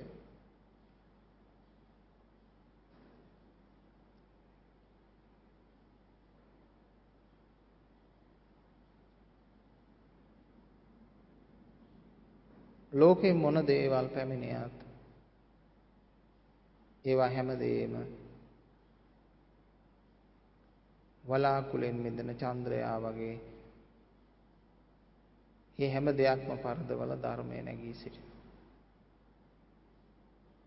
ඉතින් සක්කාය දිට්ඨික ධර්මයන් පලා යනතුරු මධ්‍යම ප්‍රතිපදාව පුරුදු කරන්න ඕන. මධ්‍යම ප්‍රතිපදාව තුළ විතරයි පින්නතුනේ සක්කාය දිට්ඨියට ආහාර නැති වෙන්නේ. අන්තගාමී ප්‍රතිපදාවක් වුණොත් තමා තුල සක්කාය දිට්ඨියට ආහාරය ලැබෙනවා. මේ මධ්‍යමා ප්‍රතිපදාවේ පින්නතුනේ ලෞකික මධ්‍යම ප්‍රතිපදාවකුත් තියෙනවා, ලෝකෝත්තර මධ්‍යම ප්‍රතිපදාවකුත් තියෙන බවත් මතකයේ තබා ගන්න ඕන. දැන් ඔන්න ලෞකිකව යා හිතනවා දැන් මේකයි මධ්‍යම ප්‍රතිපදාව කියලා. ඒ කියන්නේ සංඥාවකින්මයි මධ්‍යම ප්‍රතිපදාව හදලා තියෙන්නේ. වේදනාවකින්මයි මධ්‍යම ප්‍රතිපදාව හදලා තියෙන්නේ. ඒකට ඒකට කියනවා ලෞකික මධ්‍යම ප්‍රතිපදාව. මොකද එතන සංඥාවක් වැඩ කරන වේදනාවක් වැඩ කරනවා. ලෝකෝත්තර මධ්‍යම ප්‍රතිපදාවේදී එතන සංඥාවක් වැඩ කරන්නේ වේදනාවක් වැඩ කරන්නේ නාම රූප සැකසෙන්නේ සලායතන සැකසෙන්නේ පින්නතුනේ සත්පුජ්‍යලාත්ම දිට්ඨියෙන් තොරයි.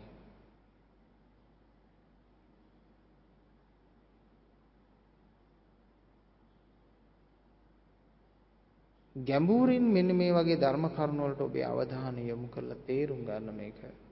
කෙලවරටම ගිහිල්ලා තේරුම් ගන්න, පරිපූර්ණ වශයෙන් තේරුම් ගන්න.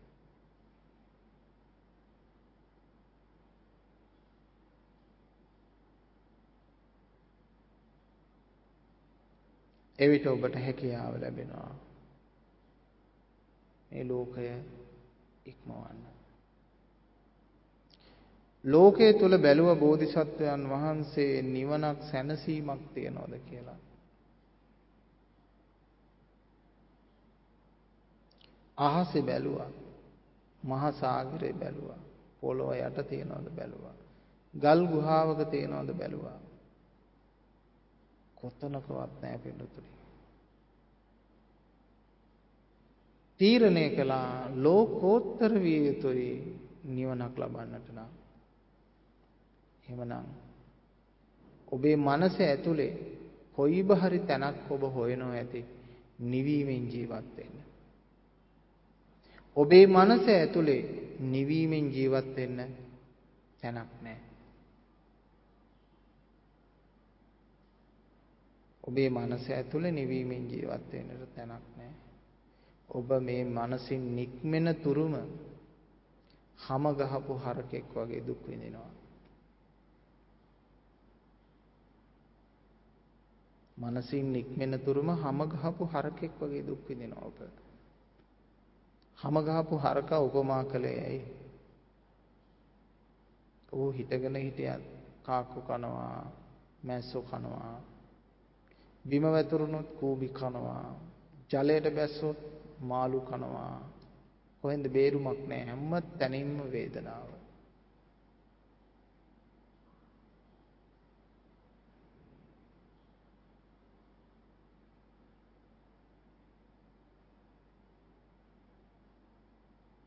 හැම තැනින්ම වේදනාව.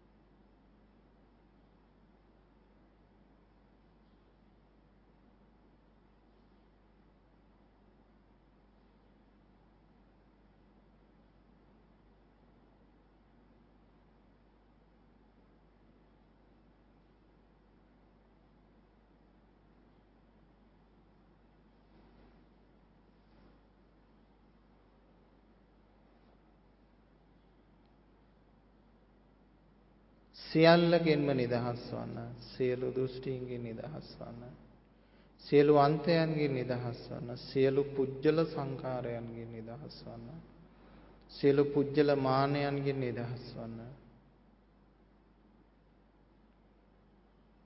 පුජ්‍යලයා නැති තැනක ජීවිතය සැපයි කියලා හිතන්න. ඒ කියන්නේ මමත්වයේ නැති තැනක ජීවිතය සැපයි. කොණ්ඩඤ්ඤ නාමං අහෝසි කියන වචනය අපිට ලැබෙනවා ධම්මචක්කපවත්තන සූත්‍රය. ඒ කියන්නේ නාමික පුජ්‍යලයා. එතකොට ඔබටත් නමක් තියෙනවා. ඔබෙත් නාමය අහෝසි කියන තැනකින් ඔබට මේ විශ්වය දකින්න ධර්මයේ දකින්න හැකියාව තියෙන්න ඕනේ.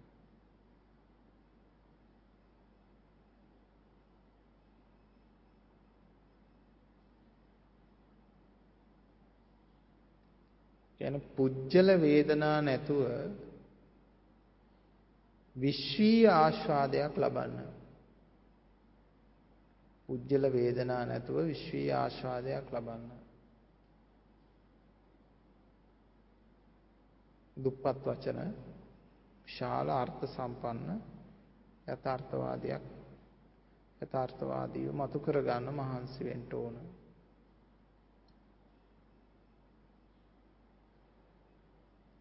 පුජ්‍යලයක එක්ක ජීවත් වෙනවට වඩා හොඳයි පින්නතුනේ සපයි පුජ්‍යලත්වයෙන් තොරව ජීවත් වීම. පුජ්‍යලයක නැතුව ජීවත් වීම. දැන් බලන්න පින්නතුනේ ජාතිය පදනම් කරගෙන ජීවත් වෙන අය ජාතිය නිසා දුක් විඳිනවා. ආගම් පදනම් කරගෙන ජීවත් වෙන අය ආගම නිසා දුක් විඳිනවා. අනිත් අයටත් දුක් රැස් කරලා දෙනවා. තමාව පදනම් කරගෙන ජීවත් වෙන අය තමාව ලොකු කෙනෙක් කරගන්න, වැදගත් කෙනෙක් කරගන්න, ධනවත් කෙනෙක් කරගන්න, බලවත් කෙනෙක් කරගන්න දුක් විඳිනවා.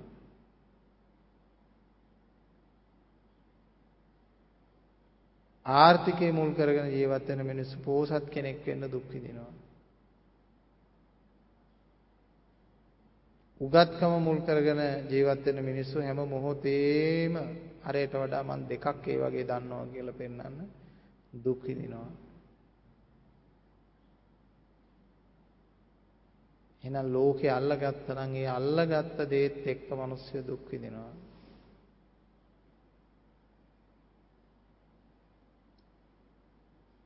අතහැරියනම්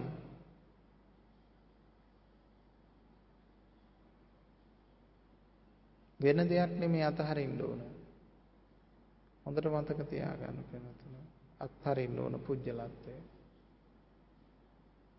මා දැකලා තියෙන්නේ මේ වර්තමානයේ තුල අනිත් සියල්ල අතහැරලා පුජ්‍යලය අල්ලගෙන ජීවත් වෙන බෞද්ධයෝ. මා දකින්න කැමති අනිත් සියල්ල සමග ජීවත් වෙමින් පුජ්‍යලත්වයේ අතහැරපු මිනිස්සු දකින්න කැමතියි. ඒ නිසා මගේ ශ්‍රාවකයන්ගෙන් මා බලාපොරොත්තු වෙන්නේ පුජ්‍යලත්වයේ අතහැර අන් සියල්ල සමග ජීවත් වෙන දුව දරුවා ස්වාමි භාර්යා දේවල වස්තු ඔය ඔක්කොමත් එක්ක ජීවත් වෙන්න පුජ්‍යලත්වයේ අතහැරලා.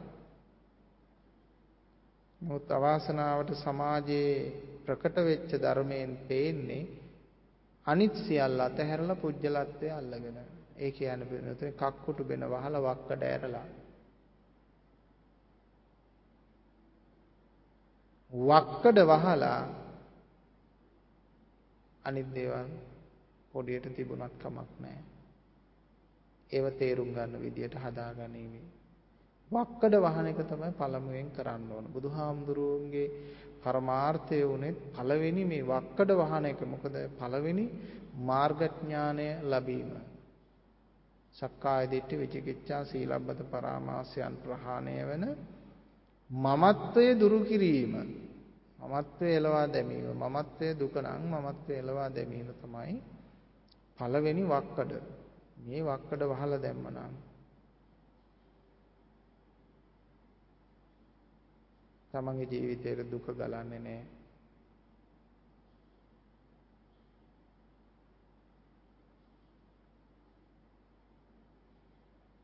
ප්‍රධාන දුර්වලකම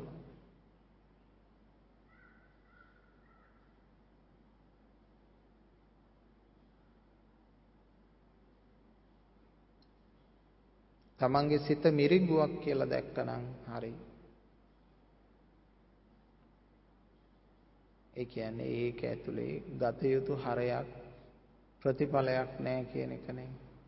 සිත මිරිඟුවක්.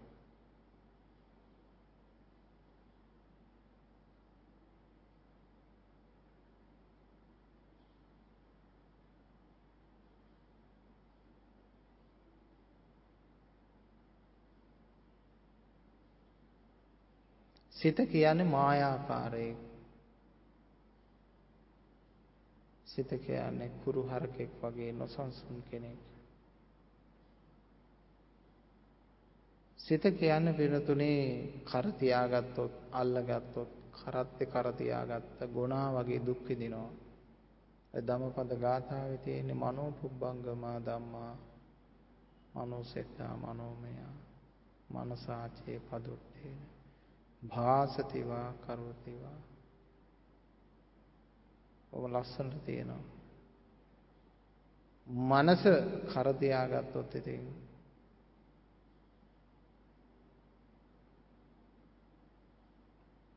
ගැල බැඳි ගවයාගේ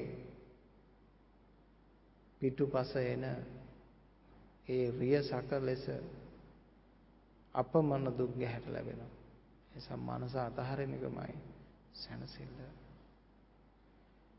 මනසේ පිහිටියේ නැත්තම් මනස අල්ලගත්තේ නැත්තම්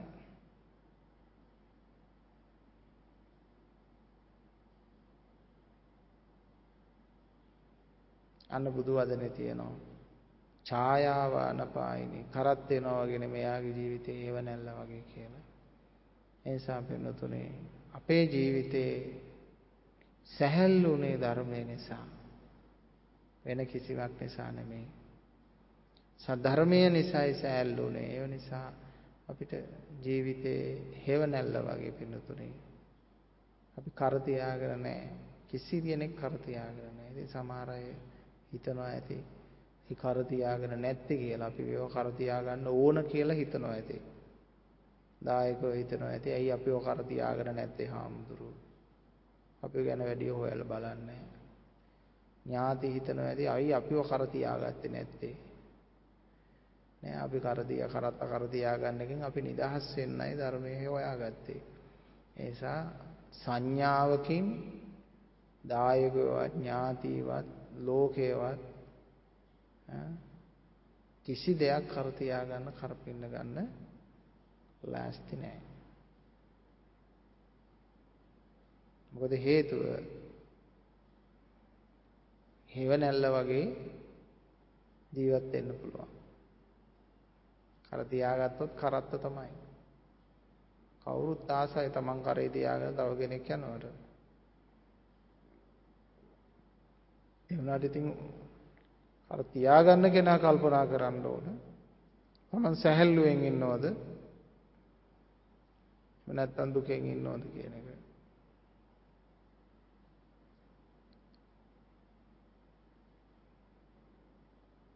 මනසත් ලේසියෙන් අත්හරින්න ඉඩ දෙන්නේ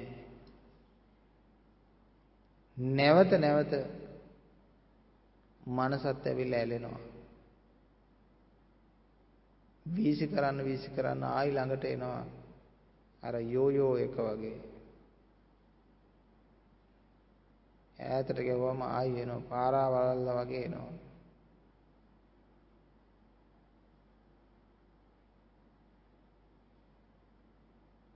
ආයි තමන්ගේ ළඟටම එනවා. මනස අත්හරින එක ලේසි නෑ. එහෙමනම් මනෝ භාවයන් මනෝ ගති සියල්ල අත්හරින්න ඕන. මොකද අර මනස නැවත නැවත එන්නේ අපි මනෝ භාවයන් ළඟ තියාගත්තාම. ඒකට කියනවා ගති විමුක්ත. මනෝ භාවයකට කියනවා ගතියක් කියනවා. මේ ගති විමුක්ත කරන්න ඕන. ඒ කියන්නේ මනසට සම්බන්ධ කිසි දෙයක් මට එපා.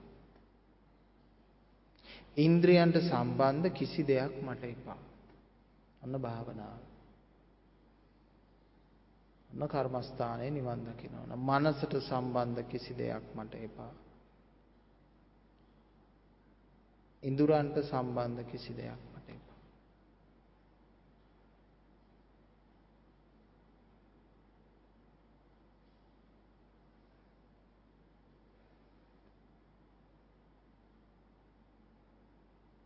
ඒ මනස පවතින తত্ত্বය.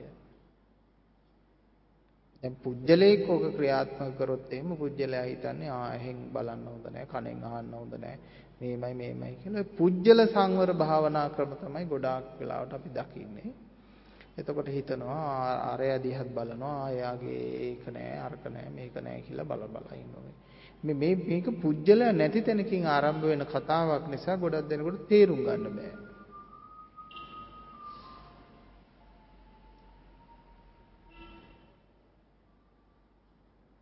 දැන් පුජ්‍යලෙක් මේක ක්‍රියාත්මක කරන්න පටන් ගත්තොත් දැඩි ස්වභාවයක් මතධාරී බවක් ඇති කරගෙන සිද්ධ කරන්න උත්සාහ කරાવી.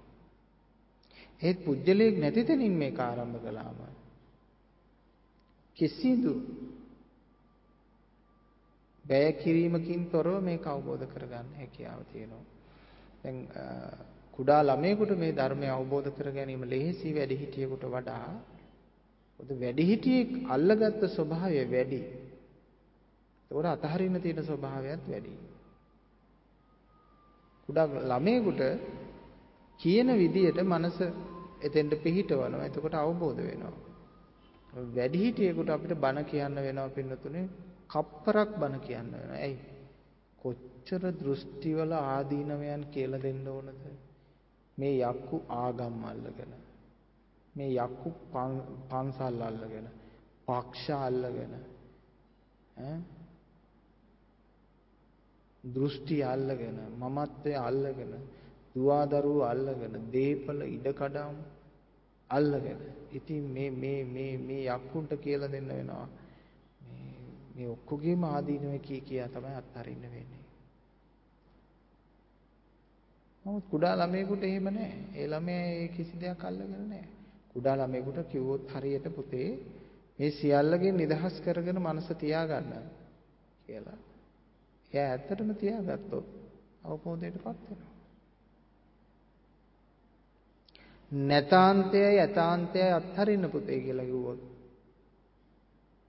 එයාට දෘෂ්ටි ගොඩාක් නැති නිසා එයා ශනිකව මෙතෙන්ට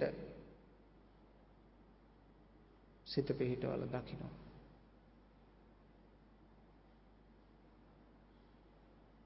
නැතාන්තයයි යතාන්තයයි අයින් කරන්න තියෙන්නේ. අත්ති සංඥාවයි නැත්ති සංඥාවයි අයින් කරගන්න තියෙන ඔච්චරයි.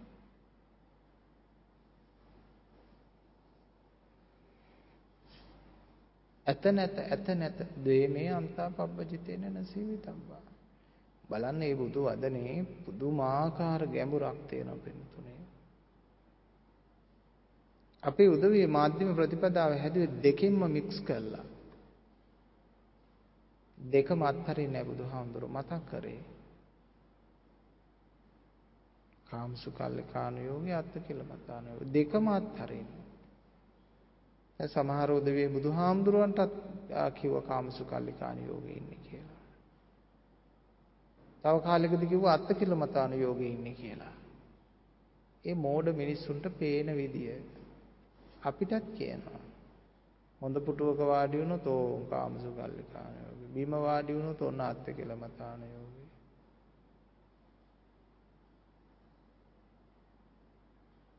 මිනිසුන්ට තේරෙන්නේ නැහැ. සාමාන්‍ය ලෝකෙ මිනිසුන්ට තේරෙන්නේ නැහැ. මිනිස්සෙක් පවිත්‍ර විය යුත්තේ, උසස් විය යුත්තේ, දාර්ශනිකයෙක් විය යුත්තේ, පඬිවරයෙක් විය යුත්තේ, ආධ්‍යාත්මිකවයි කියලා තේරෙන්නේ නැහැ. ඔවුන් බලන්නේ ශරීරය පිහිටලා තියෙන කොතනද? ශරීර හිමින් යනවා නම් සංවරයි, ශරීරය ටිකක් වේගෙන් යනවා නම් අසංවරයි කියලා. පටු මිනිස්සුන්ට, මෝඩ මිනිස්සුන්ට මේ ලෝකේ ඇත්ත තේරෙන්නේ නැහැ, පේන්නේ යථාර්ථය දකින්න බෑ.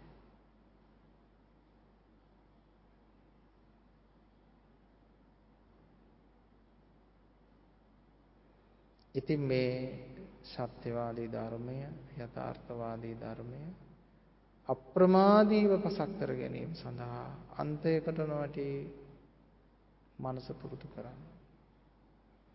පුරුදු කරන ගමන් හැම මොහොතකම මානසික අන්තයක මනෝභාවයක තමා රැඳෙයිදයි බලන්න. රැඳෙනවා නම් මනසේ ඇති කිසි දෙයක් මට එපා. සදායතනවල තුල ඇති කිසි දෙයක් මට එපා. කාලය තුල ඇති කිසි දෙයක් මට එපා කියන භාවනාව වඩන්න. ඒ ජීවිතය අවබෝධ කරගන්න හැම දිනාටම උතුම් නිවන් සම්පත් සැලසේවා කියලා ප්‍රාර්ථනා කරනවා. සම්බුදු සරණයි.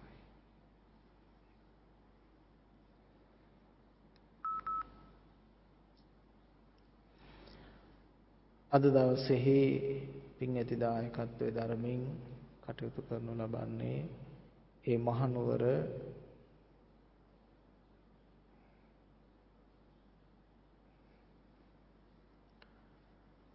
බලගොල්ල කෙන්ගල්ල ප්‍රදේශයේ අපේ පින්නතුන් පිරිසක්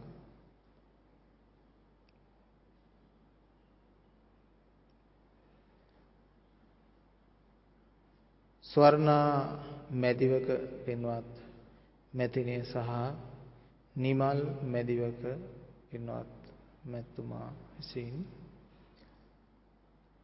අරමුණු බවට පත්වන්නේ නිමල් මැදිවක පින්වත් මහත්මයාගේ මිය පරලෝ යන්නට යෙදුණු පියාණන් වහන්සේ වන කේ.බී. මැදිවක පින්වත් පියාණන් වහන්සේට සාංශාරික වශයෙන් සැපයක් වේවා කියන ප්‍රාර්ථනාව. ඒ වගේම මෑණියන් වහන්සේ වන සෝමා කුමාරි හාමී තම මෑණියන් වහන්සේට සාංශාරික නිවනක් වේවා කියන ප්‍රාර්ථනාව. වැඩිමහල් සහෝදරයා වන නන්දන විජේසේකර මැදිවක මැතිතුමා ඒ මහත්මාණන්ට සහ එම පරම්පරාවේ මේ පරලෝ යන්නට යෙදුණු සියලුම ඥාතීන්ට සාංශාරික වශයෙන් සැනසීමක්ම වේවා කියන ප්‍රාර්ථනාව මුල් කරගෙන ඒ හැම දිනාගේම භව ගමන සුවපත් වේවා කියලා අපි ප්‍රාර්ථනා කරනවා. ඒ වගේම ස්වර්ණා මැදිවක මහත්මියගේ මිය පරලෝ ගිය පියාණන් වහන්සේ වන W.M. විජේතුංග ඉද්දවල මැතිතුමාට හා මෑණියන් වහන්සේ වන බණ්ඩාර මැණිකේ හේනේගම මැතිණියට සහ එම පරම්පරාවේ මේගේ සියලුම දෙනාට සසර ගමනේදී උතුම් කල්යාණ මිත්‍ර සේවනය ලැබේවා. ඔවුන්ගේ භව ගමන සුගතිගාමී වේ. නිර්වාණ අවබෝධය කොට ගැනීම පිණිසට මේ කුසල් හේතු වාසනා වේවා කියලා ප්‍රාර්ථනා කරනවා. ඒ ස්වර්ණා පින්වත් මහත්මියටත් නිමල් පින්වත් මැතිතුමාටත් ඒ හැම දිනාගේම උතුම් ප්‍රාර්ථනා බලාපොරොත්තු දෙපාර්ශ්වයේම මිය පරලෝකීය පුයි ඥාති මිත්‍රාදීන්ට මව්පියන්ට හැම දිනාගේම භව ගමන ප්‍රාර්ථනා යුරින් සඵල වේවා කියලා සිත ප්‍රාර්ථනා කරනවා. දේශකයාණන් වහන්සේට නිදුක් නිරෝගී සුවපත් භාවයේ ප්‍රාර්ථනා කරලා තිබෙනවා. ඒ වගේම ස්වර්ණා මැදිවක මහත්මිය හා නිමල් මැදිවක මහතාට දැනට තිබෙන රෝගාබාධ සුවපත් භාවයට පත් වෙලා තුරුණුවන්ගේ ආශිර්වාදය දෙවියන්ගේ ආශිර්වාදය ලැබේවා. සද්ධර්මයේ ආශිර්වාදය ලැබේවා. කායික මානසික සුවය සැලසේවා කියලා අපි ප්‍රාර්ථනා කරනවා. ඒ වගේම ලෝක පුරා පැතිර තිබෙන මේ කොරෝනා උදුරින් ලෝකවාසී සියලු යහපත් උතුම් සත්වයෝ ආරක්ෂා කෙරෙත්වා කියලා ප්‍රාර්ථනා කරනවා. ලෝකයෙන් මේ උදුර නිදහස් වේවා කියලා ප්‍රාර්ථනා කරනවා. ඒ ආකාරයෙන් සත් ප්‍රාර්ථනා සමුදායක් ඇතුව අද දවසේ ඒ මහනුවර පදිංචි ස්වර්ණා මැදිවක පින්වත් මැතිණියටත් නිමල් මැදිවක පින්වත් මැතිතුමාටත් ඒ හැම දිනාගේම උත්සිත ප්‍රාර්ථනා එලෙසම සඵල සිද්ධ වේවා කියලා ස්වාමීන් වහන්සේ සෙත් ප්‍රාර්ථනා කරනවා. හැම දිනාටම සම්මා සම්බුදු සරණ වේවා. ඔබටත් මෙවන් දායකත්වයන් දැක්වීම සඳහා ආපායතන ඇමතීමට හැකියාව තිබෙනවා. හැම දිනාටම නිදුක් නිරෝගී සුවපත් ජීවිතයක් වේවා. අභිවාදන සීලිස්ස නිච්ඡං වුද්ධාපචායිනෝ චත්තාරෝ ධම්මා වඩ්ඩන්ති ආයුවන්නෝ සුඛං බලං ආයුරාෝග්‍ය සම්පatti පඤ්ඤාවන්තස්ස හේතුච අතෝ නිබ්බාන සම්පatti හිමිනාතේ සමිඤ්ඤතු. සම්බුදු සරණ වේවා. සුවපත් වේවා. සුඛී දීර්ඝායු